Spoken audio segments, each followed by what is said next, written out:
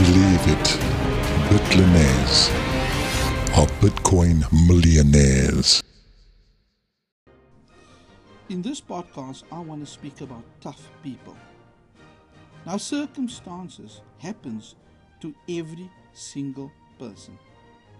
Sometimes in life we have a setback, irrespective of all the finances we have, all the physical strength we have, how spiritual we will feel, even ministers, irrespective our PhDs and our degrees cannot stop when life throws a curveball.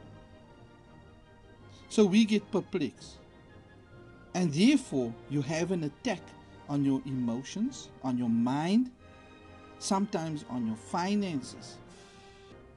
And because we are human, this emotion gets the best of us, and we feel at that stage to stop. The problem, my friend, is that time is linear, meaning it's a straight line. The time that you pause and stop is the time that is lost forever. Now, the longer we pause, the longer it will take for us to overcome the emotional or financial or physical attack. You see, just like that song goes, I tried my best, but I guess my best wasn't good enough. And here we back where we started again. It doesn't matter how many times you start over. It doesn't matter if you start over 700 times. It matters when you quit. Because quitters don't win and winners don't quit. You are a winner. You will self-motivate yourself and you will overcome this problem and this setback.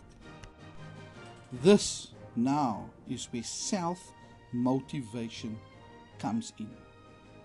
Imagine motivating yourself to get up and take off once more. Wow, wow, wow to you. I believe that your life will never, ever be the same. Because you're self-motivating.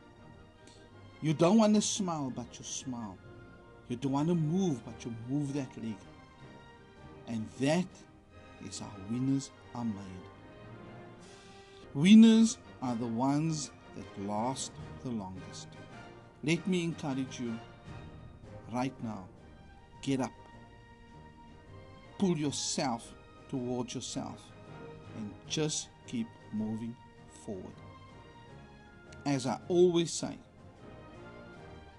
morning is not when the sun comes up, but that point in time, like right now, that point in time, when you decide this moment is the first moment for the rest of my life.